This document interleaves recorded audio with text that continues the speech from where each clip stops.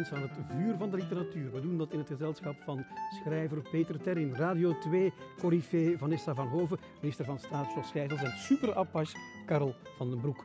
Goedemorgen, welkom bij Overlezen.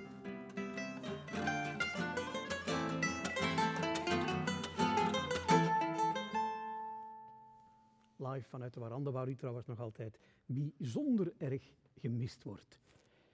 Peter Terrin, er wordt wel eens gefluisterd dat schrijvers geen problemen hebben met corona en lockdowns, omdat die het gewoon zijn. Van in hun uppie. Het is een zalige tijd, ja. Los van alle ellende natuurlijk. Voor mij is er niet veel veranderd. Ik heb heel geconcentreerd kunnen werken en ik had geen lezingen, dus dat is eigenlijk ideaal. Dat wil zeggen dat er de volgende 3 boeken staan al klaar eigenlijk. Wel, het volgende boek zit ik toch goed halfweg. Ja, toch? Dus eigenlijk heb jij deze periode redelijk goed beleefd. Ja, rustig. Mijn vrouw was ook thuis, dus ik hoefde niet altijd te koken. Dus ik had alsmaar meer tijd. Voilà, het is dus een hele andere getuigenis dan wat we normaal zijn om te horen, nietwaar Jos? Vanessa, ik heb gehoord dat sommige radiocollega's ook radio maken gewoon thuis. Van in de living of aan de keukentafel. Hoe zit dat bij jou? Dat gebeurt. Ik heb een jaar geleden, denk ik, dat ik corona gehad heb, maar toen werd er nog niet getest. Ik had wel alle symptomen. En dan heb ik 2 keer de Red Pack gepresenteerd, wel vanuit het bureau thuis. Maar dat was uitzonderlijk. Dus nu ben ik altijd op het ministerie voor Radio en TV, waar je op een dag toch misschien wel 5 mensen tegenkomt. Gelukkig heb je nog meer luisteraars. Hè? Ja, gelukkig wel. De Red Pack waar je het over hebt, dat horen we vanavond ook weer. Want je doet een vroege en een late shift. Hè? Vanochtend bij ons, straks op de radio. Hoe laat? Van 6 tot 8. En de Red Pack, dat is? Crooners en big bands. Hoe klinkt dat? Top. Dat klinkt gewoon ongelooflijk top. Dat is van Sinatra, Ella, Julie London. Dat is mooier wordt het niet, hè, Johnny? Oké, mooi. We gaan luisteren. Straks op Radio 2. We gaan het uiteraard over boeken hebben voor de rest van de ochtend. Karel, je hebt een nieuwe roman van Peter Terrin ook gelezen, maar ook nog iets anders. Wat? Ja, ik kon er niet aan voorbij gaan het nieuwe essay, of de eerste debuut van Harold Polis gelezen. Harold Polis, dat is een naam die we nog kennen uit de uitgevers. Ja, Harold is jarenlang uitgever geweest, een van de belangrijkste literaire uitgevers van Vlaanderen. En is geëindigd met een uitgeverij die zijn eigen naam had, Polis, maar dat is onlangs een einde aangekomen. En toen dacht hij ongetwijfeld, als ik geen boeken mag uitgeven, dan schrijf ik ze. Ja, hij is eigenlijk gevraagd door Toon Horsten, die bij Davidsfonds een fonds non-fictie aan het uitbouwen is, om wat hij... Harold is altijd blijven schrijven, maar volledig onder de radar voor een tijdschrift Streven, dat ook in moeilijk vaarwater zat. En hij is de man van de essays, en het essay is een genre dat een beetje aan inflatie toe is. Hè. Je leest in de krant een stuk dat langer is dan een tweet, heet tegenwoordig een essay. Terwijl het essay is een gerespecteerd genre uit de literatuur, wat wij moeten koesteren. Ja, want ik weet ook van jou, hè, als er zo een beetje een kneusjesgenre is, dan ben jij wel de verdediger ervan. Ja, absoluut. Ja, ik vind, omdat ik essays, en Harold zegt dat ook, Harold is een Germanist, net zoals ik, maar hij schrijft over dingen waar hij eigenlijk niet over behoort te schrijven in deze tijd. Want de kennis is zo gesegmenteerd. Hè. Als je bent een econoom, je schrijft alleen over economie. Je bent een Germanist, je schrijft alleen over hermetische poëzie van Paul van Ostaaien, enzovoort. Maar Harold trekt dat open en matigt zich ook de pretentie aan dat hij daar dan ook iets zinnigs over te zeggen heeft. En wat ik heel leuk vind, onze tijd is heel Anglo-Saxisch. Al onze ideeën komen uit de Anglo-Saxische wereld tegenwoordig. Het is bijna onvermijdelijk. En hij is heel Frans georiënteerd. En in Frankrijk gebeurt er wel wat. Filosofisch, ideologisch, literair, maatschappelijk. Hij noemt Frankrijk het laboratorium waar alle problemen van de moderne tijd worden uitgekristalliseerd. En je kan dat natuurlijk over elk land zeggen, maar in Frankrijk is het, gezien zijn geschiedenis, wel heel pregnant. En je krijgt dan essays, ik ga het niet allemaal vertellen, dat zijn essays die soms 10 jaar oud zijn. En die beginnen met Harold Polis, die zelf op het podium staat met zijn eigen rockbandje wanneer hij een tiener is. En ja, in die tijd, hij is iets jonger dan ik, 1 of 2 jaar denk ik, dus dat moet dan begin jaren 80 zijn. Een beetje de tijd waarin jouw roman zich afspeelt. En ja, dat was de tijd na de punk. De popmuziek die de dominante maatschappelijke domein werd.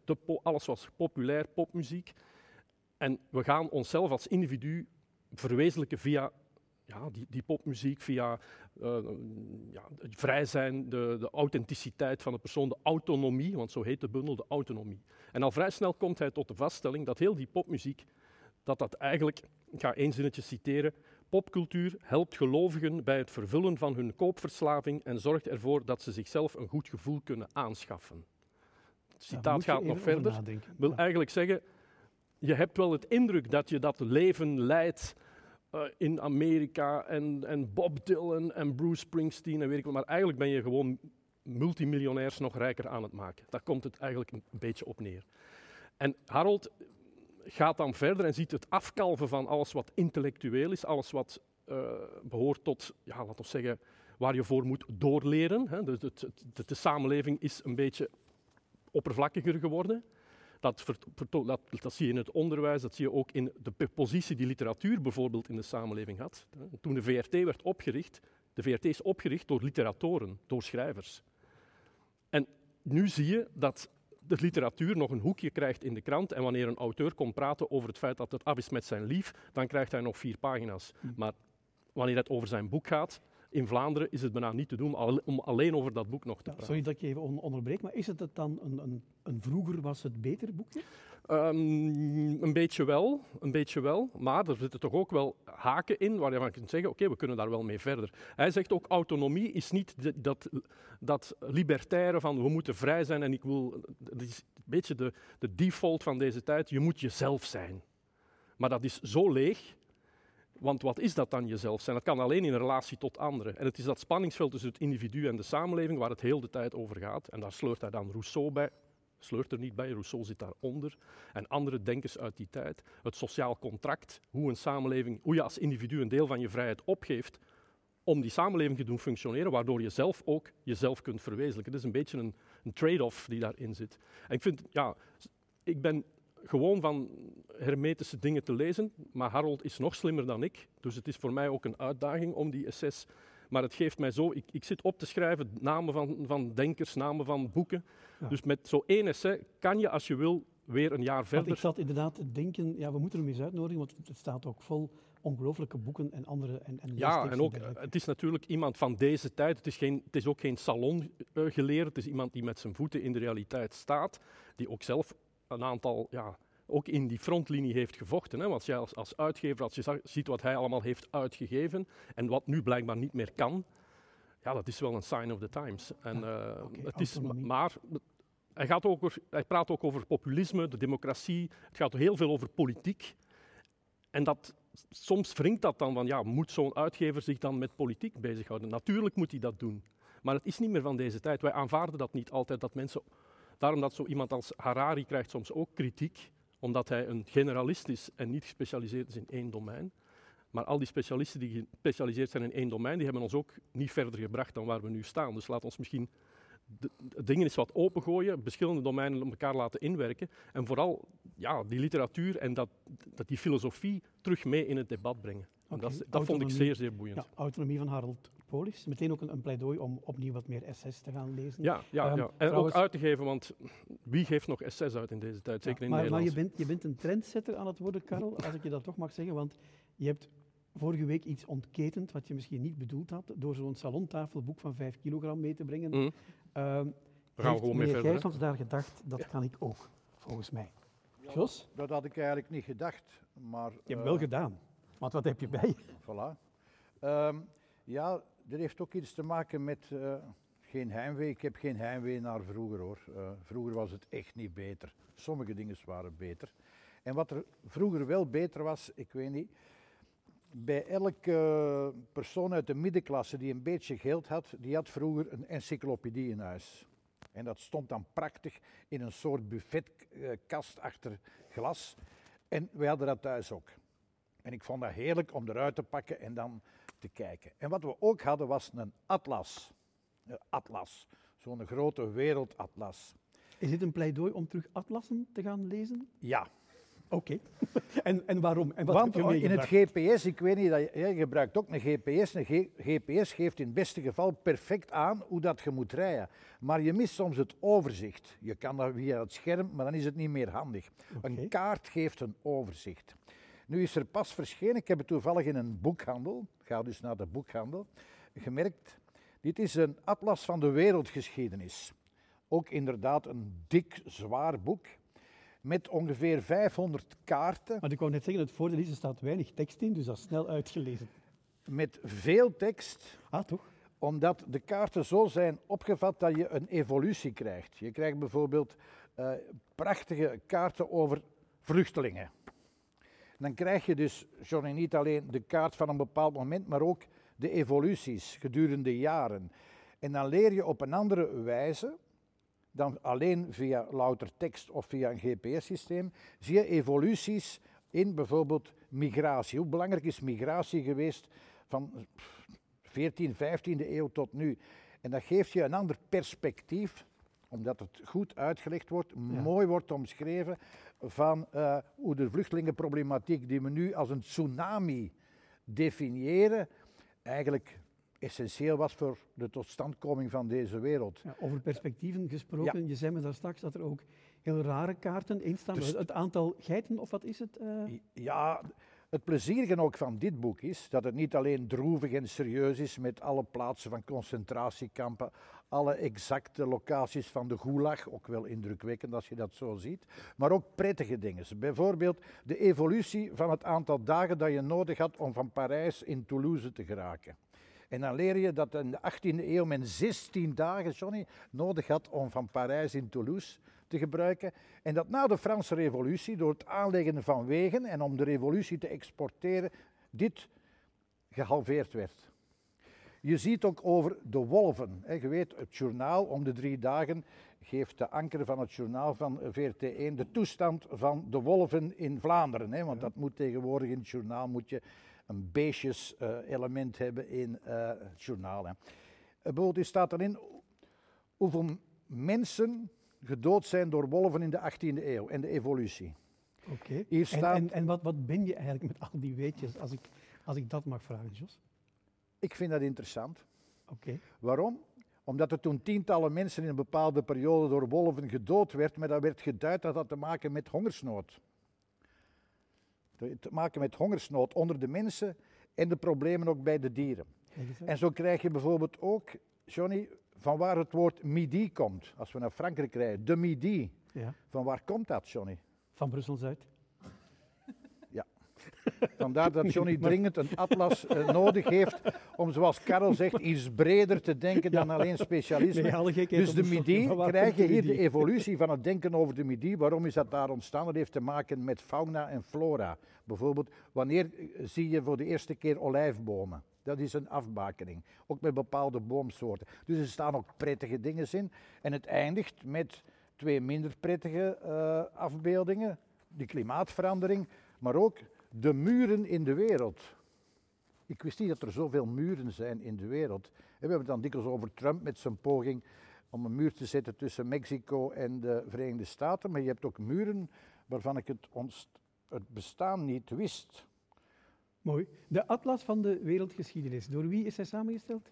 Is door een Franse geograaf samengesteld. Ja. Het gaat ook niet alleen over West-Europa. Het is dus niet eurocentrisch. Het gaat dus ook over China en Zuid-Amerika en de Inca's, Johnny. Ik heb nog 1 vraag, Jos. Waar lees jij dat? Dat lees je niet in bed, want dan zak je, tenzij je een heel duur merk hebt door het bed natuurlijk. Nee, maar dit moet je zo lezen, Johnny. Ja, hoe? Dit kan je ook niet zo lezen, dit moet je zo lezen. En kijken. En dat geeft rust in je hoofd. Oké. Dit is overzicht en geschiedenis, met tekst hoor, Johnny. Ja, dus voor u voor u. Er staan ook kleine essaytjes bij, bij de kaart. Indrukwekkend. Ja. Indrukwekkend boek. Ik vond het een geweldige ontdekking. Ik wil het iedereen aanraden. Ja, maar ik ben ook zeer nieuwsgierig trouwens, echt waar. Peter, Vanessa, zit er iets bij waarvan jullie denken, ja, dat wil ik ook wel lezen, of denken jullie gewoon rare jongens bij overlezen? Nee, ik ben zeer geïnteresseerd nu in de atlas. Ja? Zeker. Ja. Vanessa? Mogen we het allebei denken? Rare jongens en? Ja, interessant, want rare jongens vind ik het sowieso. Mhm. Ik wil wel zo eens een essay proberen. En kaarten, man. Ik ben dan het wandelende cliché van vrouwen en kaarten, dat werkt niet. Dus ik zal het een kans geven. maar ik...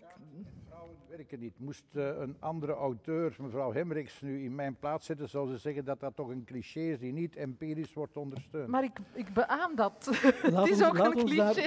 Vrienden, laat ons hier een essay over schrijven. Goed, en over rare jongens gesproken, dat is eigenlijk ook wel een stukje waar, want daar zitten Diego en Karel, dat zijn onze huismuzikanten, en die krijgen, ik vind dat geinig, die krijgen een aantal dagen voordat we samenkomen, krijgen die 3 woorden.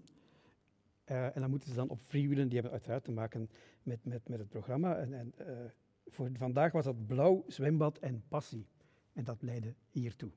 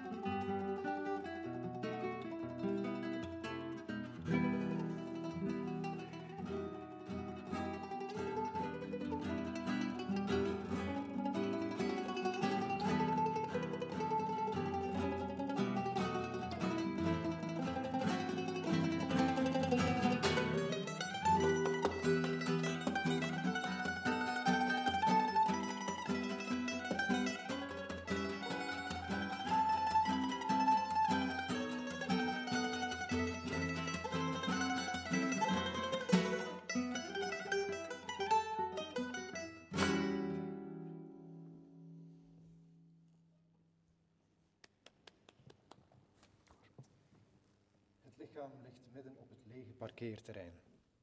Het ligt plat op de rug, met de armen gestrekt langs de romp, de voeten bij elkaar. Over de betonnen vlakte hangt het blauwe licht van de dageraad. Het is windstil. Het terrein hoort bij het verlaten fabrieksgebouw.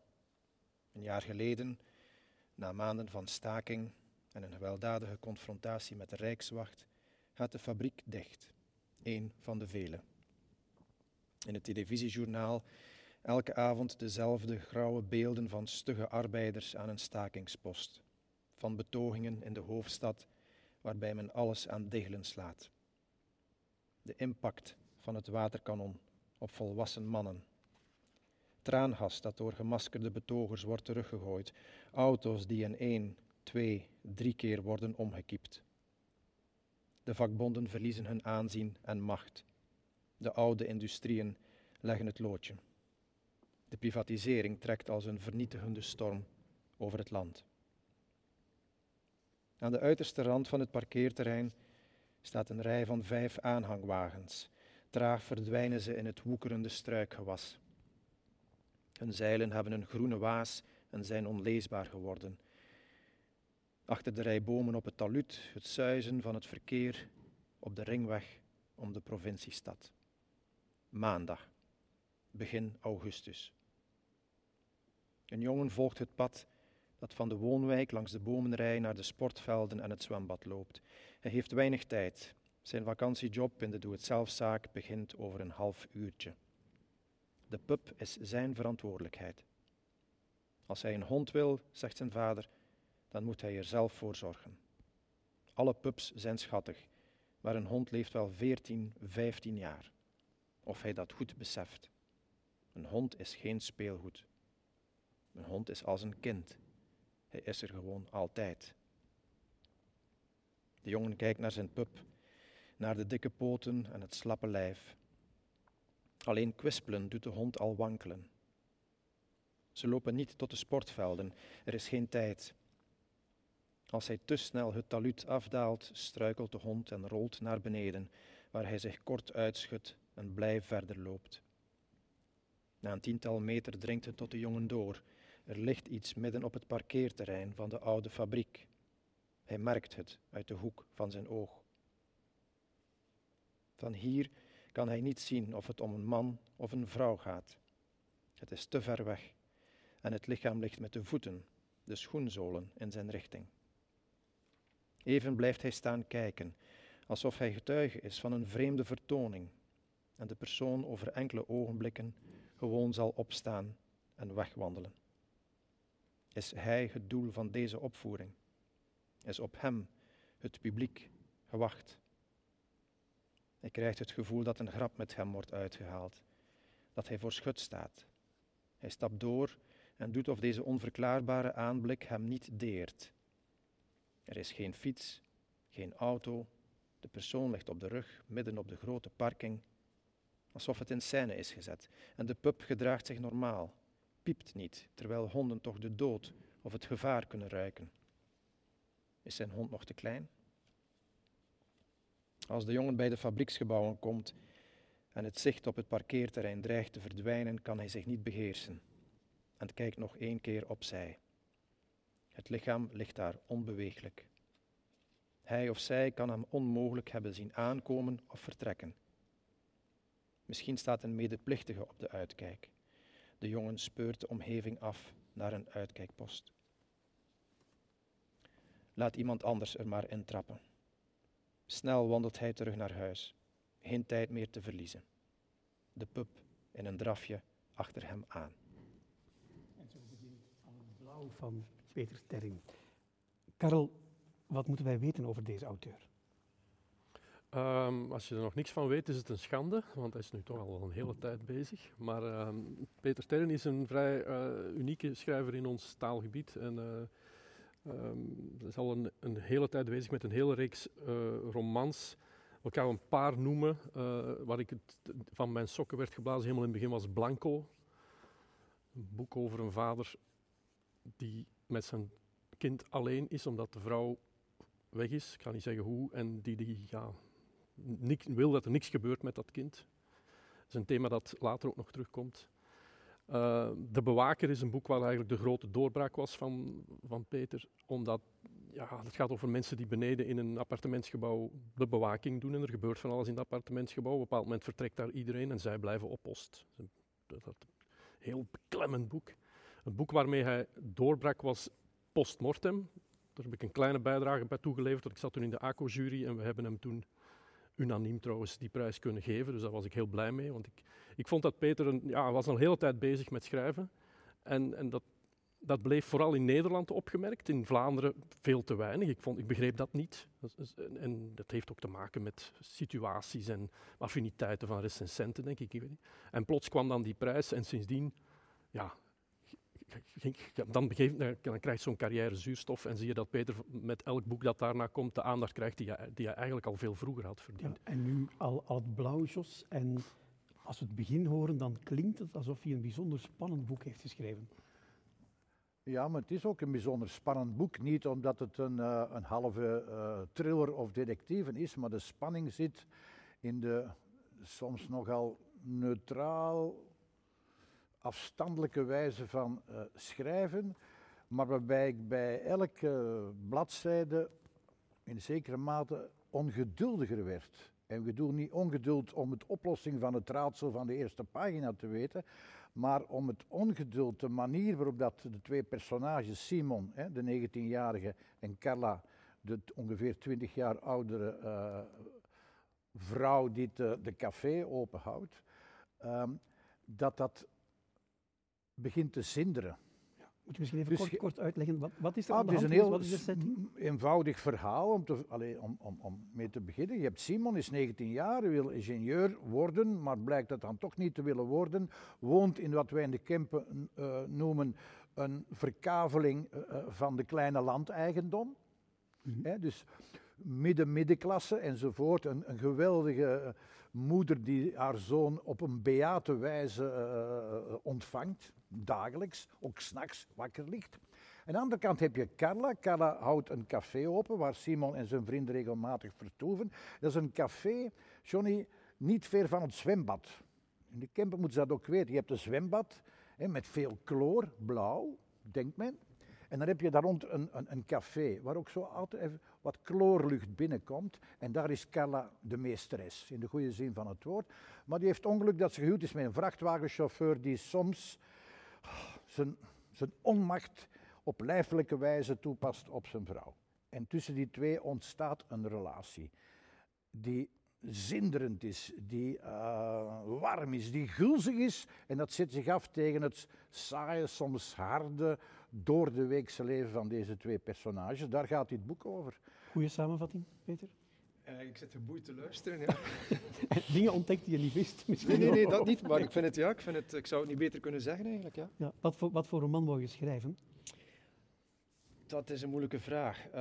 Ik had de kern van het verhaal had ik, en dat is die relatie. Ik heb een jaar of 5 geleden op verzoek een toneelstuk geschreven. En die relatie zat daar ook al in, maar werd dan bekeken vanuit de toekomst. Er werd op teruggeblikt door de twee personages. En toen die voorstelling klaar was, die heeft ook maar een opvoering of 5 gekregen, dus dat was heel snel voorbij. Maar ik was daar nog niet mee klaar met die thematiek. En niet de thematiek van die fysieke aantrekking en dat opgaan in elkaar, maar meer het worstelen van Simon met zijn zoektocht naar zijn identiteit, wie hij zal worden. Ja, want dat moeten we ook zeggen. Het is een jongeman die eerste jaar universiteit doet, denk ik, en dan plots beslist, ik studeer niet meer verder. Ja, midden in een college denkt hij van, nee, dit is het niet. En daar opent het boek ook mee, los van deze proloog. Maar goed, dat schept natuurlijk een probleem, want met die studie lag zijn toekomst ergens een beetje vast of voor hem uit. Nu valt dat weg en moet hij beslissingen nemen, heel belangrijke beslissingen. En in de loop van het boek is het duidelijk dat Carla, die natuurlijk een verleden meesleept, ook een gewelddadige relatie zit. En Simon, dat zijn twee personages die willen ontsnappen. En ze ontsnappen in die betoverende gloed. die blauwe gloed van het nachtelijk verlichte zwembad, wanneer ze daar alleen zijn, is het alsof de wereld verdwenen is. En kan Carla haar verleden vergeten en kan, bij wijze van spreken, Simon zijn toekomst vergeten. Ja, jij had nog niets van Peter Terrin gelezen, vertelde me Vanessa. Wat voor kennismaking is het geweest? Een hele goede kennismaking.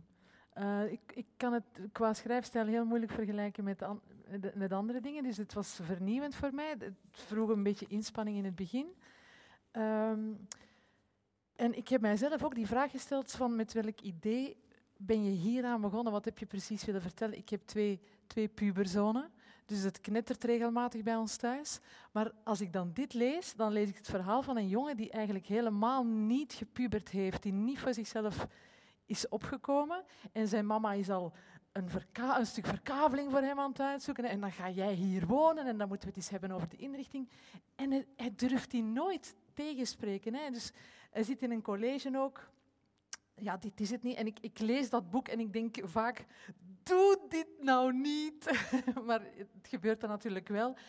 En naarmate ook dat die relatie vordert, dan op een gegeven moment spreken ze dan af in een hotelkamer en dan denkt Simon al van, ja, maar deze setting is ook al niet meer de juiste setting. Dus het hoorde bij dat café, maar dit wordt allemaal een beetje te echt. Zo, hij weet niet wat hij wil, maar hij begint meer en meer te beseffen wat hij niet wil. En dan denk ik, om terug op mijn eigen situatie te hebben, dan is het toch beter dat je een zoon in huis hebt die zegt van, sorry, maar echt, dit niet. Want hij weet het niet, hij heeft geen identiteit. Dus je ziet hem verder blunderen op een leeftijd dat daar eigenlijk al te oud voor is, denk ik. Dat kun je zo zien, maar ik denk dat heel veel jonge mannen op die leeftijd, 18, 19 jaar. Kijk, in mijn geval, ik wist het ook niet. Ik bedoel, in de humaniora waren er klasgenoten die heel snel wisten wat ze zouden worden later en die zijn dat ook geworden. Maar ik wist het niet. En ik denk niet dat ik de enige was die het niet wist of die het pas veel later zou gaan ontdekken. Het probleem met Simon is inderdaad dat veel mensen, omdat hij niet die zelfverzekerdheid heeft, dus niet naar voren treedt, dat andere mensen dingen op hem gaan projecteren of dingen in hem zien die er misschien niet zijn. Maar hij is wel, in de loop van het boek is hij wel ook benieuwd wat andere mensen in hem zien. En heeft hij de gedachte, misschien hebben ze gelijk. Waarom zouden zij geen gelijk kunnen hebben dat ik een goede verkoper ben, bijvoorbeeld, op een gegeven moment. En dus hij blijft wel geïnteresseerd in wat mensen in hem zien. Het wordt natuurlijk problematisch wanneer elk van die zijverhalen er mensen zijn die eigenlijk iets van hem willen. En dan wordt het heel beklemmend op den duur. En dat is een brug te ver en dan ontstaat de kortsluiting. Ja, over dat zoekende, ik had ook het idee dat in bijna alle personages die je naar voren schoof, absoluut, dat daar wel in zat. Een vorm van onvrede en wat moet ik en wat wil ik. Is dit het leven dat ik moet leiden? Ja, en het gekke was, maar dat is mijn interpretatie, dat ik dat eigenlijk bij twee personen niet zag. En dat waren uitgerekend die ouders waar zij het over heeft.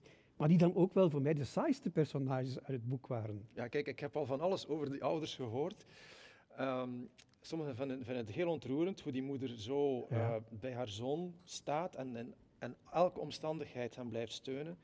Sommigen vinden haar te beklemmend, ik hoor het nu ook een klein beetje, terwijl die vrouw eigenlijk alleen maar liefde heeft. Mm-hmm.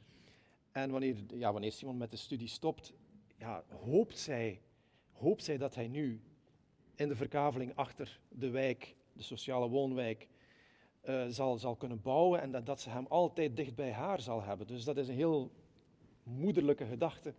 Ja. Maar toch zie ik de reacties daarop kunnen wel verschillen. De moeder in jou schiet wakker, zie ik. Nee, ik schrok ervan, omdat hij op een gegeven moment ook de vergelijking maakt met zijn lief dan en zijn moeder, die dezelfde leeftijd hebben. Zijn moeder, ik stel mij daar zo een vrouw bijna met krulspelden voor en nog een schort die leeft voor die zoon.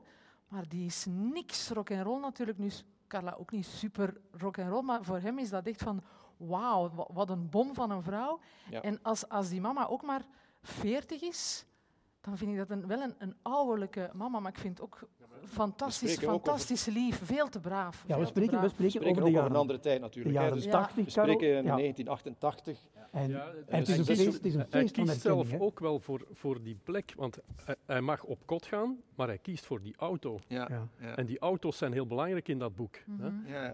En dan is er iemand die op een bepaald moment een Porsche heeft waar 5 kilometer kabels in zitten. Bij al die details, hij weet het allemaal. Maar als hij toen gekozen had, zoals zijn vrienden, om op kot te gaan, had hij een ander leven gehad. Dat zie je ook op de leeftijd kotstudenten, niet-kotstudenten. Die breuk met je vrienden, met wie je in de humaniora hebt gezeten, dat zit er ook in. En ook, ja, hij behoort natuurlijk tot een sociale groep die zich heeft opgewerkt, die in die verkaveling, die alle twee een job hebben. De vader heeft een job. Geen risico, don't rock the boat, doe maar zoals wij het gedaan hebben. En zijn vrienden, ja, die willen allemaal ingenieur worden, die zien het allemaal veel groter. En dan zie je en daar komt die popmuziek in, en het sluit een beetje aan bij wat Harold Polis daar straks zei. Op een bepaald moment gaat hij naar een rockfestival. En ja, Peter moest in 1988 die line-up op 100 kilometer van de grens te zien zijn. Hadden we het allemaal gezien, maar het is fictief. Hè. Bruce Springsteen en de Smiths en de Pixies, allemaal in één affiche. En de Sugar Cubes er nog bij. Ik was op handen en voeten er naartoe gekropen, maar jammer genoeg. Ja, dat wou ik zeggen, Karel. Het is ook maar die popmuziek geeft zo'n ongelooflijke... Op een bepaald moment droomt hij dat hij met Bruce Springsteen kan meegaan. Dat hij gewoon backstage kan gaan en zeggen, neem mij mee naar waar jullie wonen, waar het dan ook is. Dus die droom van dat grootse, reusachtige leven is zo groot, terwijl zijn ouders komen natuurlijk uit de ouders van zijn ouders zijn waarschijnlijk van heel laag moeten opklimmen. En zij willen dat de zoon het zo goed heeft als hen, maar voor hem is dat niet genoeg. Maar hij weet eigenlijk ook wel niet wat dat dan wel moet zijn. Ja, ik moet zeggen, ik herinner mij nog een paar afleveringen geleden dat de ogen van Jos helemaal aan het twinkelen waren toen we zo een Flower Power boek hadden rond een of ander Woodstock-achtig festival. Ja. Heb je eens voorgebracht? En toen was je helemaal aan het glunderen. Karel nu ook. Dit is voor... Muziek, hè, Dit natuurlijk. is eind jaren 80. Dat is een feest van herkenning voor onze Karel. Ja, het is natuurlijk de muziek... Ik ben van 1966, ik ben ietsje ouder denk ik dan Peter, maar het is... Dus, ja, dat is de soundtrack van de sleuteljaren in je leven. Ja. Hè? Dat is van het jaar dat je afstudeert en je gaat naar de UNIF of je begint te werken. Of de eerste jaar dat je mag uitgaan, dan ben je iets jonger meestal. Die platen, die blijven je heel je leven bij. Dat is de beste muziek die er bestaat. Voor iemand die op de radio werkt, is het een fantastische soundtrack bij het boek eigenlijk. Fantastisch, echt fantastisch. Ja, en voor de rest ook, het is eigenlijk eind jaren 80, dat is de tijd toen de Twix nog een raider was. Hij dronk een Batida de Coco, waar je ongelooflijke hoofdpijn van kreeg. En Tuborg. Ja, voilà. Dus heeft dat meegespeeld, Peter, nostalgie? Of waarom koos je voor deze periode? Wel, ik heb niet gemikt op nostalgie, zeker niet. Maar ja, het hoort, zoals Karel zegt, het is de periode waarin ik ook die leeftijd had. En waarin alles wat je dan beleeft, vergeet je niet meer. Omdat het ofwel heel indrukwekkend is. Je wacht een nieuwe plaat af van die band en je projecteert daar iets in. Je vindt daar een soort identiteit in. Je neemt belangrijke beslissingen over studie of niet enzovoort. En dan zijn al die details, die blijven je bij. Hè. Ik bedoel, de cafés. Ik herinner mij dat er cafés waren waar je dan de new wave kon horen. En een ander café was een ander soort muziek, was meer popmuziek. En dat waren allemaal identiteitsbepalende beslissingen die je dan nam. Hoe je je kleedde, weet ik veel. Ik wist dat die periode, dat was de periode waarin ik Simon moest plaatsen natuurlijk. Omdat hij dan iets zou gaan beslissen. Ronald Reagan, de Herald of Free Enterprise, de Space Shuttle. Het is allemaal die tijd. Het is een hele moeilijke tijd, ook als ik daarop terugkijk van toen. Er is veel beginnen fout lopen in die tijd en dat nooit meer goed gekomen is. En dat heeft ook te maken met die generatie van die ouders die eigenlijk de gouden jaren hebben meegemaakt van emancipatie en wat mensen met 1 inkomen hun hele gezin konden onderhouden en ook nog eens kunnen laten verder studeren. Dat is volledig weg. Dat is vandaag volledig weg. Dat mogen we niet vergeten. We hadden het daar straks over de personages, Jos. Die allemaal een rugzakje bij hebben. En wat Peter Terrin heel goed kan, hij heeft niet veel woorden nodig om die toch haar juist neer te zetten. Ja, vind ik wel. Ja. Dat is mooi gezegd, ja. Dat is een bepaalde manier van schrijven. Hè. Je hebt sommige recensenten die daar wat problemen mee hebben. Ik minder, relatief korte zinnen. Er wordt ook heel weinig commentaar geleverd van en aangekondigd, nu gaat er dat gebeuren, wat ook een techniek is die sommige collega's van hem toepassen. Nee, ik vond dat eigenlijk goed gedaan. Maar ik ben het eigenlijk niet eens met de analyse van de jaren 80. Ik vond de jaren 80, buiten sociaal-economisch was het niet goed, maar ook hoopgevende jaren, Johnny. Dat was de opstand van de vredesbeweging, dat was de milieubeweging. Dus voor mij was dat een heel hoopgevende periode. Terwijl ik geen heimwee heb naar 68, 69 met Woodstock. Want in de jaren 80, en dat wordt mooi in het boek weergegeven, heb je natuurlijk Simon, die houdt van Bruce Springsteen. Ik heb het mogen meemaken, Peter, ik werkte er. En Bruce Springsteen, inderdaad, Karel zegt, die blaast u gewoon weg. Op het einde ben je blij dat het concert gedaan is. Want die man speelde 3 uur. Je was echt vermoeid naar het luisteren, hè, terwijl het zweet van het podium spatte. Maar die Carla heeft een totaal andere, ook niet mijn smaak, totaal andere smaak van muziek. Hè. Mm. Die zit meer wat wij toen in de jaren 80 beschouwen als de mainstream. Ja. De Radio 1, kan je Radio 2 zeggen, de Radio 1 voor de dag. En dat is ook wel mooi, want het maakt de relatie spannender. Zelfs tot in de muziekkeuze. Want zij heeft ook maar, blijkt later in het boek, een aantal traditionele verwachtingen. Hè? Mm-hmm. En absoluut, dus ja. Dat maakt het boek ook des te spannender. En wat goed wordt weergegeven, neem uw tijd om te blunderen. Ik vind die Simon, die op een bepaald moment die verkaveling ook van zijn leven, niet alleen van de grond waarop hij moet gaan wonen volgens zijn ouders, en neemt een beetje afscheid van het vanzelfsprekende. En gaat dat af en toe mislukken? Natuurlijk, maar uit mislukking komt er ook wat. Dus in die zin is het voor mij ook op het einde een hoopvol boek. Een hoopvol boek. Je bereikt niet alles, maar je gaat het misschien op een andere manier doen. En dus er is dus altijd wat blauw. Je hebt het blauw van de blues, maar je hebt ook het blauw van de zee, Italië. Het blauw van het zwembad met veel chloor. In het leven is veel chloor, dat blijkt ook uit het boek. Maar je gaat er weg. Maar dus die analyse van de jaren 80, bent er echt mee. Wat mij ook weer opviel, Karel, het is daar straks, heb je het ook even aangehaald, eigenlijk elk boek van Peter Terrin is anders. Ja, maar toch zo vertrouwd. Vanaf de eerste bladzijde denk ik, weer een van Peter. Dan ben ik mee. Ja, ik heb er ook enorm veel affiniteiten mee. Mm-hmm. En het is op zo'n onnadrukkelijke manier zo relevant voor de tijd waarin we leven altijd. En dat vind ik mooi. Eigenlijk is het men zou het een sociale roman willen noemen, maar dat is al zo'n cliché.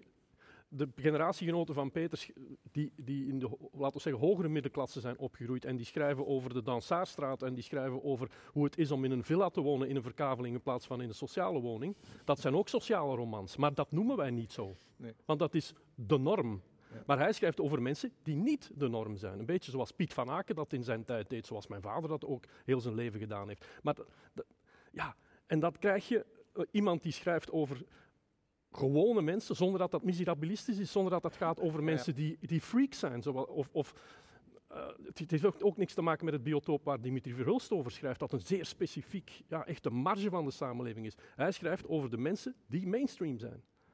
En dat is iets wat we vaak vergeten, want we kijken, wij dan, hoger opgeleide blanke mannen van, sorry Vanessa, we kijken, dat is een wereld die wij niet kennen, dat is de wereld van VTM, dat is de wereld van mensen die in de fabriek werken.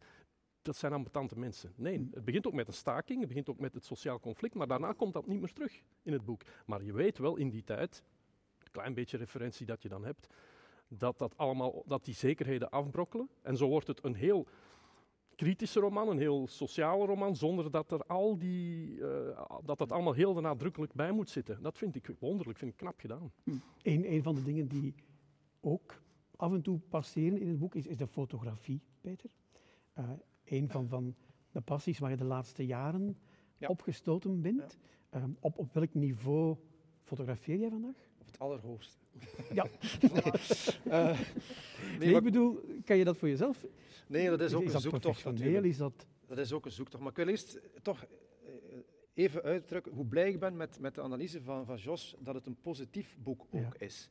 Want het heeft een tragisch einde, Maar er is hoop op een bepaalde manier. Ik bedoel, het is een soort blunderboek. Of wat je kan overkomen wanneer je niet oplet of wanneer je geen standpunt inneemt. Maar goed, dat hoort bij het leven. En dat is eigenlijk ook... Dat is ook in mijn sequel natuurlijk. Hè? Want wat gaat er nu er gebeuren kan met nog iets hen, hè? gebeuren, ja. Maar dat is ook een beetje mijn verhaal geweest in de tijd. Ik heb ook heel veel verschillende dingen gedaan. En ik ben via een stom toeval bij de literatuur gekomen. Het kon ook totaal iets anders geweest zijn. Mhm. En dat is de vraag die bijna al mijn personages in mijn boeken stellen. Zit ik in het juiste leven? Ja. En hoe weet je dat? Fotografie. Ik ben een jaar of 5 geleden, dankzij de fantastische Canvas-connectie, die nu, waarom bestaat dat niet meer? Ik weet het niet. Ik vind het ongelooflijk. Maar dat was een prachtig programma waarin kunstenaars bezocht werden die dan het was een groot boek met Zo allemaal... van uittips meegaven eigenlijk. Met de voorstellingen, met de tentoonstellingen, met de boeken. En daar kozen zij dan iets uit waar ze heel met vuur over spraken. En ik heb op een bepaald moment een fotograaf gezien, Michael Wolf, een Duitser die in Hongkong woonde en die in de achterafsteegjes, omdat die vierkante meters in Hongkong die zijn peperduur. Dus de poetsploegen, die hadden nergens stockageruimte, want die ruimte die konden ze beter verhuren. En dus in die achterafsteegjes werd al het poetsgrief op prachtige manier georganiseerd, aan de muur gehangen. En hij liep in die steegjes en fotografeerde hoe dat in zijn werk ging. En ik zag dat en ik dacht van, dat zou ik nu net ook fotograferen. En er klikte iets bij mij en ik heb een toestel gekocht en ik besef nu dat ik eigenlijk altijd al, en dat zit ook natuurlijk in mijn boeken, heel visueel ingesteld ben. En dat ik nu gewoon de foto's neem die ik vroeger ook zag, maar waar ik geen afdruk van maakte. Ja, want ik wou inderdaad vragen, maakt dat van jou een ander schrijver? Maar je zegt dat nee, want het zat er altijd al in. Nee, zeker niet. Zeker niet. Maar het is wel, wat mij er ook bijzonder in aantrekt, is dat ik je spreekt een ander gebied in de hersenen aan, in vergelijking met het schrijven. Het is iets minder bewust, het is iets meer op instinct en op eerste indrukken. En dat laat zich geweldig goed combineren met het schrijven zelf. En ben je dan ambachtelijk op papier met fixeren of ben je digitaal? Ik zei net, het is ook een zoektocht geweest, hè, want net als bij het schrijven, toen ik besliste van ik ga schrijven, ik had nog niet geschreven, dus ik wist eigenlijk nog niks. Ik moest het allemaal nog leren. En in de fotografie is dat ook zo geweest. Wat wil ik fotograferen, op welke manier ga ik dat doen enzovoort. En met de digitale toestellen zijn de mogelijkheden zo groot dat je er gek van wordt. Dan heb ik op een bepaald moment beslist, ik ga analoog fotograferen. Dat elimineert een heleboel beslissingen die ik anders moet nemen. En ik heb nu een 50 jaar oud toestel. En ik gebruik 35 mm zwart-wit filmen, dus het eenvoudigste dat er is. 1 lens, en dat heeft mij bevrijd in mijn hoofd. En nu kan ik mij concentreren op de fotografie. Oké, jouw boeken die vinden we in de boekhandel of in de bibliotheek terug. Kunnen we dat werk ook ergens? Ik heb 2 kleine tentoonstellingen gehad, maar ik moet nog als fotograaf eigenlijk echt debuteren. En ik hoop dat met een boek te doen. Ik ben daar nu aan het werk om een boek samen te stellen. Maar ik ga nog eventjes mijn tijd nemen. Oké, we zijn zeer benieuwd. Ja, dankjewel, Peter Terrin. Dank u. We gaan even op reis vandaag in die atlas van jou, Jos, maar muzikaal dan. Ik stel voor dat we bijvoorbeeld... wat is het land van de liefde, Jos? Wordt ook in het boek aangehaald. Het land dat je zoekt, zoals Simon. Italië in dit geval, alsjeblieft, heren.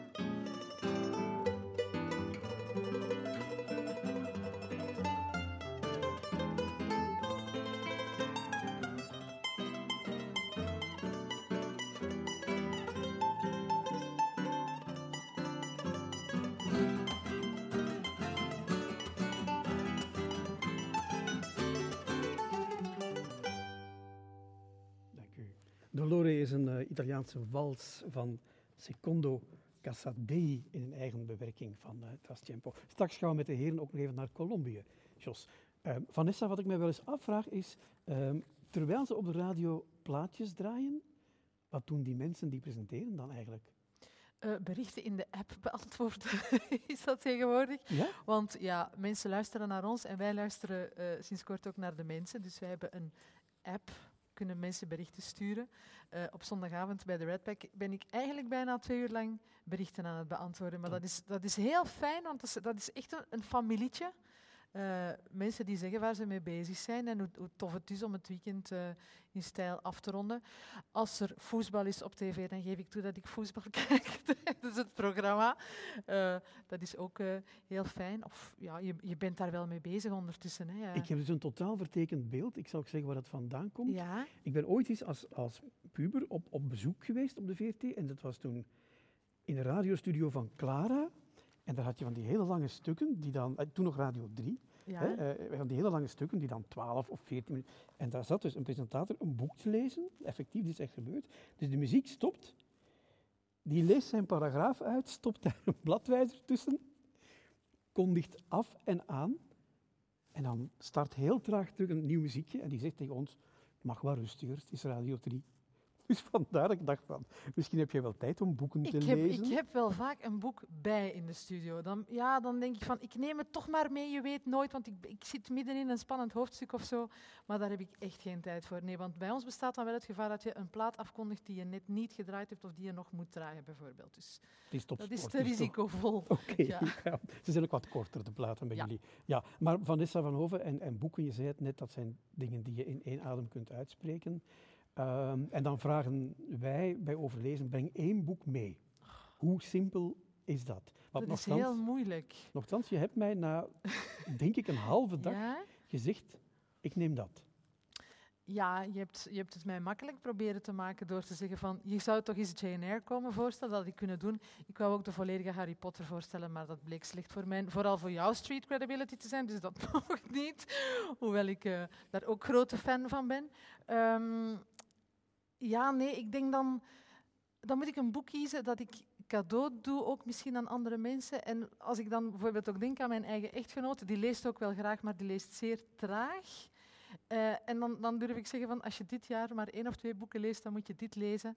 En daarom heb ik ook gekozen voor 1 van die boeken. En dat is Als je het licht niet kunt zien. Van Anthony Doerr. En je hebt het eigenlijk in het Engels gelezen. Ja. Dat doe je wel vaker. Ja, ik lees graag. Ja. Ik ben ook Germanist en ja, ik vind dat een mooie taal om in te lezen. Maar zo, ja. Nee, dat mag. Oké, dus niks Beetje mis aan. afwisselen, Dat mag. ja. Sorry. Ja, Ja. Je hebt wel het boek niet meegebracht. Wel, ik heb het wel meegebracht samen met 785 andere boeken, denk ik, maar het zit in mijn e-reader, sorry. Dus Johnny zegt dan van, breng zeker het boek mee, maar het staat op mijn e-reader, breng zeker de e-reader mee. Dus Mooi. Ja, het bewijs. Ik ben eigenlijk zelf tegen e-readers en dat is omdat je daar maar 1 ding mee kunt doen. En je kan bijvoorbeeld geen muggen mee doodkloppen met een e-reader of zo. Dus, Dat kan natuurlijk ook wel. Ja, kunnen die tegen een stootje? Oké. Tuurlijk wel. Oké. Ja. En daar zit een lichtje in, dus dat is heel makkelijk. En vroeger had ik een hele valies boeken mee op vakantie, dus dat kostte dan veel geld. En nu heb ik... Ja... Maar ik vind... Ja, Pas op, ik geef toe, niks zo charmant als de geur van...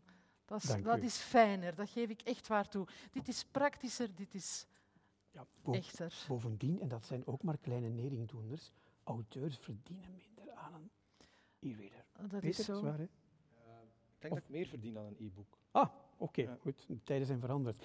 Karel, Doerr, ken je hem? Zegt de naam jou wat? Ja, Idaho denk ik dan zo. Amerika, Idaho, Midwest zo.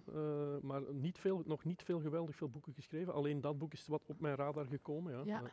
Het Dus is ik ben inderdaad zijn weer- 4e of zijn ik ben nog 5e niet- boek. En hij heeft de Pulitzer Prize. Wel ja, voor dan ben je gewonnen. toch al Dus iets. dat Hè. is Dat waarvan is- Jan dat is Beekhoff veel zou zeggen, dat is concurrentie. geen kattenpis. Ja. Vertel eens, waarover gaat Als je het licht niet kunt zien?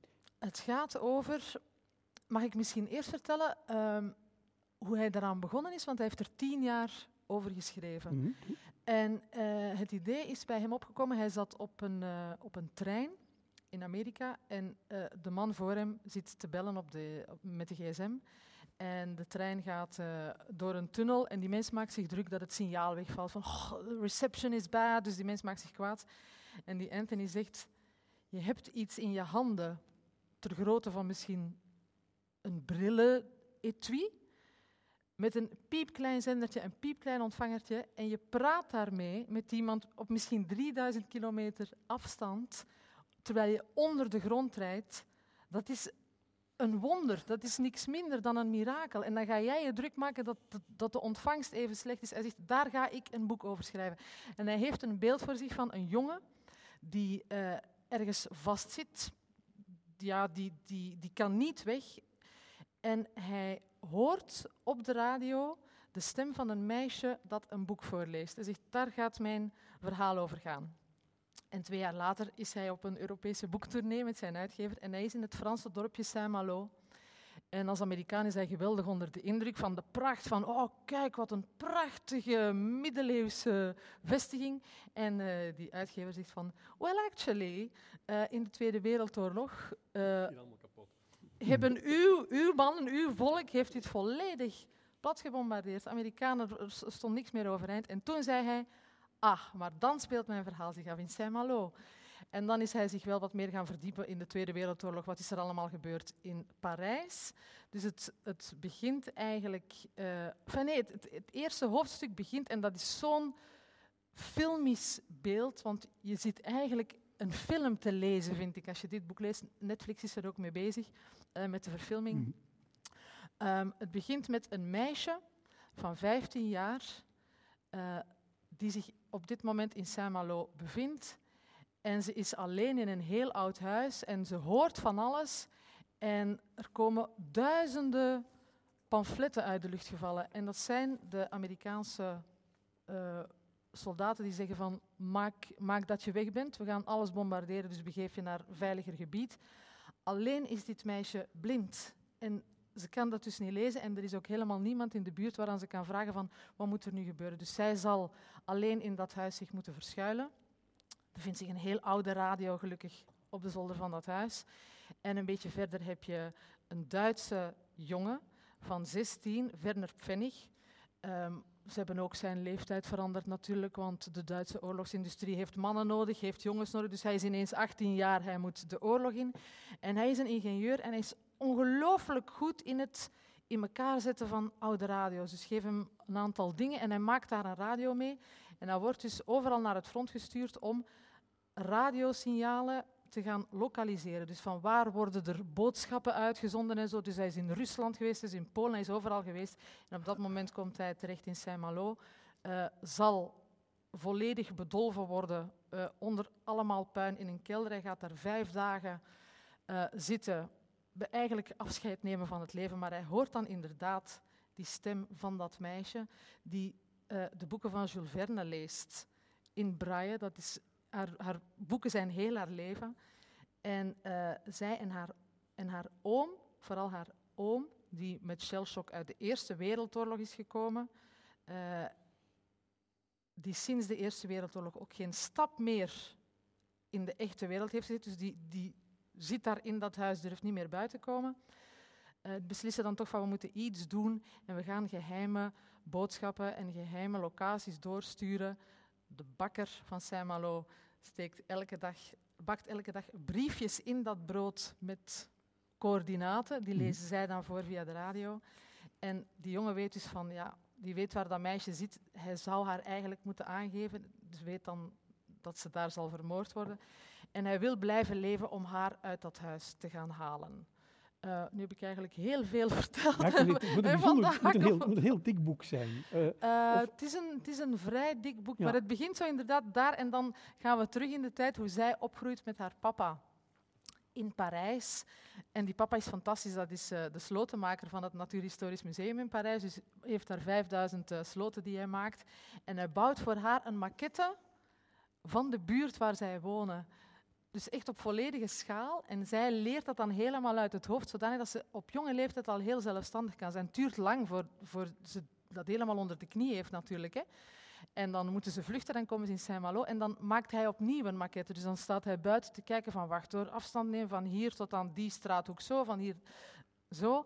En dan is een van de buren, die nogal Duitsgezind is, vooral om zijn eigen hachje te redden, die denkt van, daar staat daar iemand maten te nemen, hier klopt iets niet. Dus die geeft dan die papa aan, die wordt heel snel op transport gezet, ze zal die nooit meer terugzien. Ja, er gebeurt ook gewoon wel heel veel. Er zit ook een thriller-element in het boek, want in dat... Onderbreek mij, Johnny, want ik blijf maar babbelen. Je zit gefascineerd te luisteren. Okay. Dus in dat Natuurhistorisch Museum in Parijs hebben ze van alles wat met de natuur te maken heeft, een gigantische collectie, moeten ze allemaal in veiligheid brengen als ze weten van de Duitsers gaan hier alle momenten staan. En daar is een diamant, misschien de meest waardevolle diamant ter wereld, die de Sea of Flames heet. Die van onschatbare waarde, dus ja, als ze die op het spoor komen, en ze maken daar 3 kopieën van. En ze zenden die uit in de 4 windstreken, onder andere de papa van Marie-Laure, want zo heet dat meisje, krijgt er ook eentje mee, maar niemand weet of hij de echte Sea of Flames mee heeft of het een kopie is. En dan is er 1 Duitser die daar ongelooflijk obsessief mee bezig is, die reist heel de wereld rond, want die droomt natuurlijk van zo een museum van Hitler waar alle schatten ter wereld worden samengebracht.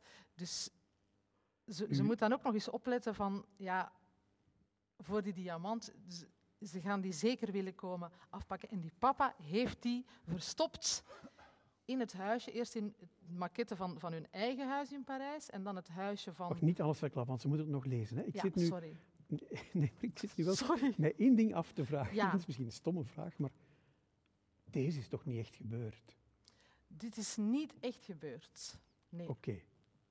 Nee. Ja, maar is het goed geschreven? Ik vind dat heel... Inderdaad, alsof het... Ja, ik vind dat heel mooi geschreven. En dan kom ik bij de opmerking die Karel daar straks maakte van ja, Harari wordt dan verweten dat hij een generalist is. Dan denk ik van, mogen mensen zelf nog kiezen wat ze schrijven? Dit is een auteur die krijgt dan ook commentaar van ja, maar ja, hij heeft toch niet genoeg uitgelegd wat de redenen zijn dat die Tweede Wereldoorlog er überhaupt gekomen is. Maar er zijn wel 100.000 Een Amerikaan die over Parijs schrijft, dat mag al niet. Nee, dus dan denk ik van, lees dan andere boeken die daar specifiek over gaan. Dit is een roman. Ik vind het heel mooi geschreven, want ik had hem gelezen. Ik heb gehuild op het einde, omdat er iets gebeurt dat je totaal niet ziet aankomen. En dan dacht ik van, ik ga dit boek bespreken, dus ik lees het gauw nog eens. Er waren al heel veel dingen die ik vergeten was. Maar ik vond het de tweede keer nog beter. Ja? Heb je opnieuw gehaald? Ja. Ook al wist je hoe het zou aflopen? Ja, maar dat is toch... Oké, ja. Heeft iemand van jullie het toevallig gelezen? Nee, maar als ik het zo hoor, is het een trilogie.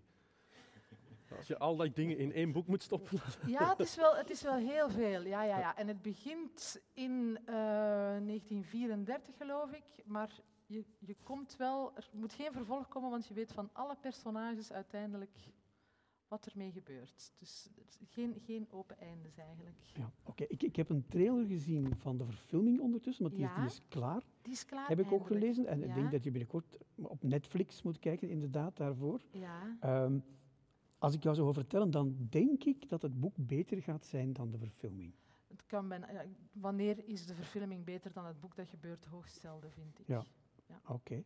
Dankjewel. Hele mooie tip. En van diezelfde manier door, maar het is inderdaad, zoals Karel zegt, het is zijn 4e of zijn 5e boek. In het najaar verschijnt er iets nieuws. In het Engels, maar aangezien het gigantische succes van dit, zal het ongetwijfeld ook wel zijn weg naar de vertaling vinden. Dankjewel, Vanessa Vanhove. We blijven bij de oorlogsjos, want dat is, ik weet niet waarom, maar dat is een van de thema's geworden die jou dit seizoen vasthoudt, heb ik gemerkt. Daar gaan we het straks over hebben. Eerst naar Colombia, zoals afgesproken, met Tras Tiempo.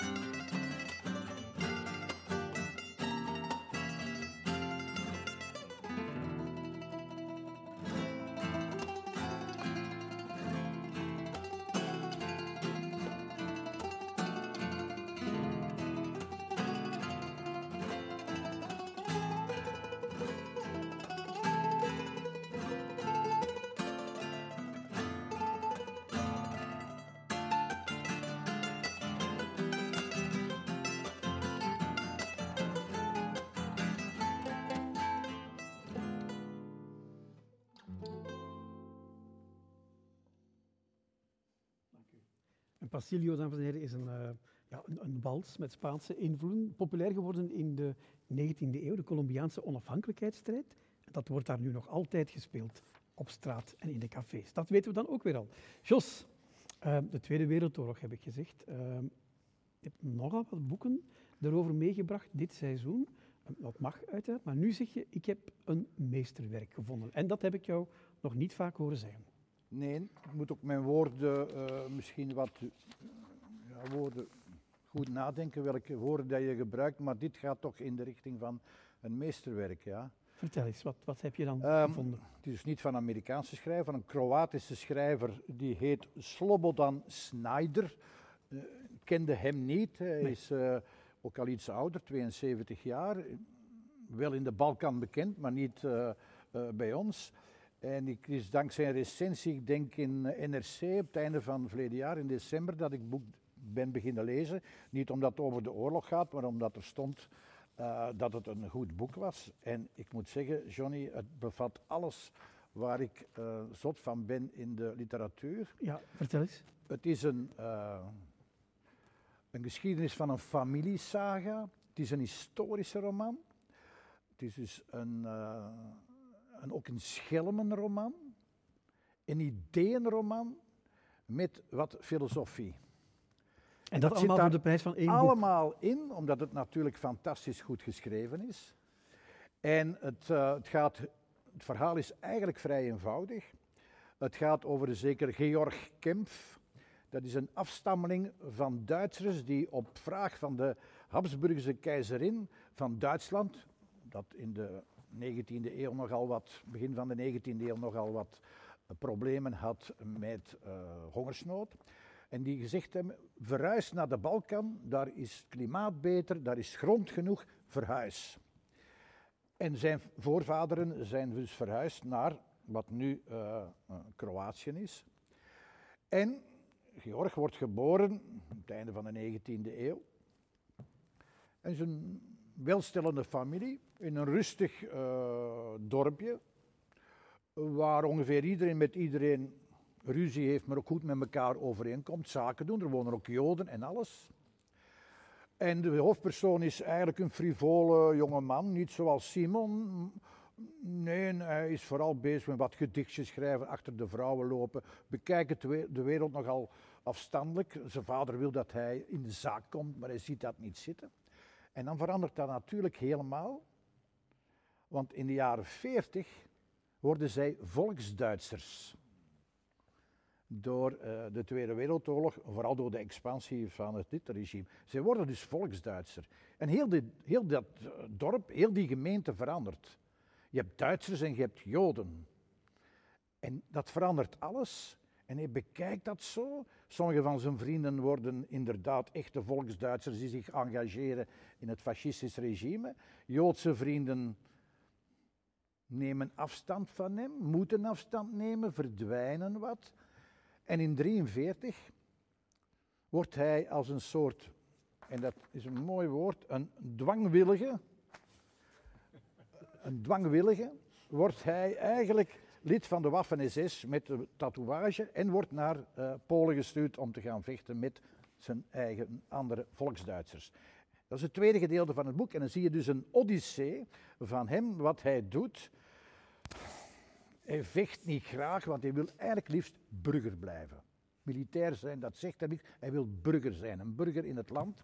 Hij moet dus meevechten. Op een bepaald moment krijgt hij de opdracht om 5 Polen te executeren. Hij weigert dat en verzint daar de list door een rauwe patat te eten en dan wat ziek afgevoerd te worden, waarbij hij natuurlijk uitgelachen wordt door zijn collega's. Op een bepaald moment geraakt hij gewond, komt in het veldhospitaal, in contact met een Poolse verpleegster, een katholieke verpleegster die bij het binnenlands verzet zit of contacten heeft met Polen. Hij is daar zot verliefd op. Het heeft minder met ideologie te maken. En ze zegt, weet je wat, als je mij graag ziet, dan gaat je toch een beetje bij het verzet. Hij vlucht dus uit dat hospitaal en komt dan in contact niet met dat binnenlandse verzetsleger, maar met een gedropte eenheid van het communistische regime die achter de linies zijn gedropt. Gaat daar weer mee vechten, maakt verschrikkelijke dingen mee, maar krijgt wel, want de Russen zijn aan het winnen en de Duitsers moeten terugtrekken. Hij krijgt wel van de volkscommissaris van die eenheid een papier dat hij als Duitser wel gekozen heeft tegen het fascisme. En wat doet hij? Hij krijgt een fiets en het papier en fietst terug naar zijn Balkan. Waar hij zijn vrienden niet meer kent, Joden verdwenen zijn, alleen nog een vriendin Vera, die lid geworden is van het communistische partisanenleger van Tito. En dus de man die met de Waffen-SS heeft gestreden, huwt dus met een bevlogen communiste Vera in de periode na de oorlog. Dat zijn de eerste 2 hoofdstukken die je nu verteld hebt. Nee. Dat is een ongelukkig huwelijk. Hij is een slechte vader. Hij is een mislukte echtgenoot. Drinkt te veel. Hij neemt zijn toevlucht in poëzie en mag dan sociaal-realistische gedichten schrijven voor het regime, terwijl hij in een bibliotheek wegkwijnt. En het boek eindigt ook met de dood van hem, waarbij het duidelijk is wat voor een figuur hij was. Hij was een overlever, maar echt goed geleefd niet. En dan beschrijft de auteur: de stoet achter zijn kist was nog korter dan de kist zelf. Zo. Dus met andere woorden, Johnny, dit is een boek waar vragen worden gesteld over identiteit, over volk. De rattenvangers, een centraal beeld. Hoed u voor de rattenvangers, zegt zijn vader zaliger nog. Die in allerlei gedaanten terug opduiken, want hij leeft in de periode tot in 90 weer een oorlog begint, namelijk de Balkanoorlog. Waar er weer is niet volksduitsers tegen Joden, maar moslims tegen christenen en Servië. Dus het ontspant heel die periode. Maar goed geschreven. Ja? Soms met wrange humor. Soms zoals de geverfde vogel van Kosinski, die ook afschuwelijke beelden geeft over wat er in de Wereldoorlog is gebeurd. Maar ook met humor. Maar met een personage dat, en ik citeer nu de heer Peter Terrin, uit een interview dat hij gegeven heeft naar aanleiding van zijn laatste boek. Peter zegt op een bepaald moment: lezen om begeesterd te worden. Dit boek begeestert, is actueel, doet u nadenken over van alles. En 2, elk personage onderneemt een tocht op zoek naar zijn kern, een odyssee. Deze mens zoekt langs alle kanten, maar hij vindt bijzonder weinig. Waarom? Omstandigheden maken het mens bijzonder moeilijk soms, zeker in die periode, in dat land, in die streek, om inderdaad tot een volwaardig personage in het leven te komen. En dat heb je nodig om de wereld te repareren. Dat is een Joodse uitspraak die komt van een ander personage dat hij ontmoet, een overlever van Treblinka, en die toch nog blijft geloven, ook al wordt hij op plaatsen vermoord, zegt zijn Joodse kameraad: uiteindelijk kunnen we wel de wereld repareren, als je op een bepaald moment maar wat licht ziet. En als je wat licht ziet, kan je de wereld repareren. Maar hij zelf lukt er niet in om zichzelf in die mate op de kaart te zetten dat hij gerepareerd uit die oorlog komt. Ik vond het een overweldigend boek, Johnny. Mooi. Aan wie geef je het cadeau? Aan Peter, omwille van die 2 passages uit het interview. Je moet altijd een aanleiding hebben, hè? Dat is de opdracht die je ons geeft. Dus het heeft mij begeesterd en het gaat over een odyssee. Fantastisch. Voilà. Dankjewel, Jos. Is dit iets wat je aanspreekt? Ja, absoluut. Ja, zeker. Ja. En ik zat dat me ook af te vragen. En het thema aan zich, zo de Peter Terrin oorlogsroman, gaan we die nog krijgen, denk je? Ik weet het niet. Maar... Ik weet niet, daar kan ik niet op antwoorden. Ik ben nu een roman een roman in verhalen. En het is meer een roman waarin de hoofdstukken apart gelezen kunnen worden. Maar het is de bedoeling dat je het boek van A naar Z leest, want elk verhaal, zoals in een fotoboek, heb je zo de nablik nabeeld van een foto, bepaalt ook hoe je naar de volgende foto kijkt. En dat probeer ik nu ook in een roman voor elkaar te krijgen. En de roman daarna wordt een half science fiction parabel, dus misschien kan ik daar een oorlog in stoppen. Oké. Ja. Maar het is toch wat ik zeg, Karel, elk boek van Peter Terrin is toch weer iets totaal anders en toch herken je hem meteen. Ik ga niet vragen of dit echt gebeurd is, Jos. Ja, Karel... Het is voor een stuk autobiografisch. Ja? Ja, autobiografisch en zeer genuanceerd. En dat maakt de kracht van het boek. Dus je krijgt ook antisemitisme, was ook bij de Polen, moet daar niet over zeuren. En bijvoorbeeld er staat een anekdote in die ongelooflijk is. Dus hij ontmoet daar iemand die gevlucht is, een Jood uit Treblinka. En je weet, Treblinka hebben ze in 1942 met de grond gelijk gemaakt, omdat ze niet wisten dat er overblijfselen waren. Er waren honderden Polen, het is afschuwelijk, die nadat gelijk gemaakt is, dat helemaal omver teruggespit hebben. Helemaal omgespit hebben dat veld, weet u waarom? Omdat ze wisten dat daar in dat veld nog wel sieraden en goud zou te vinden zijn. En dat noemt men, verzwegen geschiedenis in Polen, de gouddelvers van Treblinka. Oké. Er is een documentaire van geweest. Ja, een documentaire van geweest. Over echt gebeurde dingen, Karel. Jij hebt een boek met allemaal echte feiten meegebracht voor Vanessa. Ja, echte feiten is... Ik heb wel de wedstrijd om het zwaarste boek gewonnen vandaag. Het is weer bijzonder bescheiden. Het is, over boeken waar je ook een mug mee kunt doodschieten. Dit is ook om konijnen mee. Het is een boek met een lange voorgeschiedenis. Het is geschreven door Jan Smet, turnoutenaar. De man die als turnout zichzelf stripstad van Vlaanderen noemt, is dat dankzij Jan Smet. Hij heeft de Bronzen Ademaar of toen nog de Stripgidsprijs in het leven geroepen, het tijdschrift Stripgids enzovoort.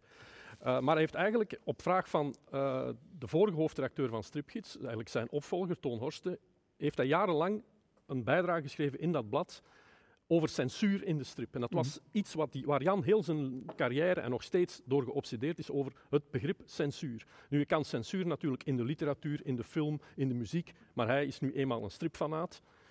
En ja, hij heeft dus alles wat met censuur te maken heeft het is een naslagwerk, het is een standaardwerk nu al. Het is na 1 week uitverkocht. Ja.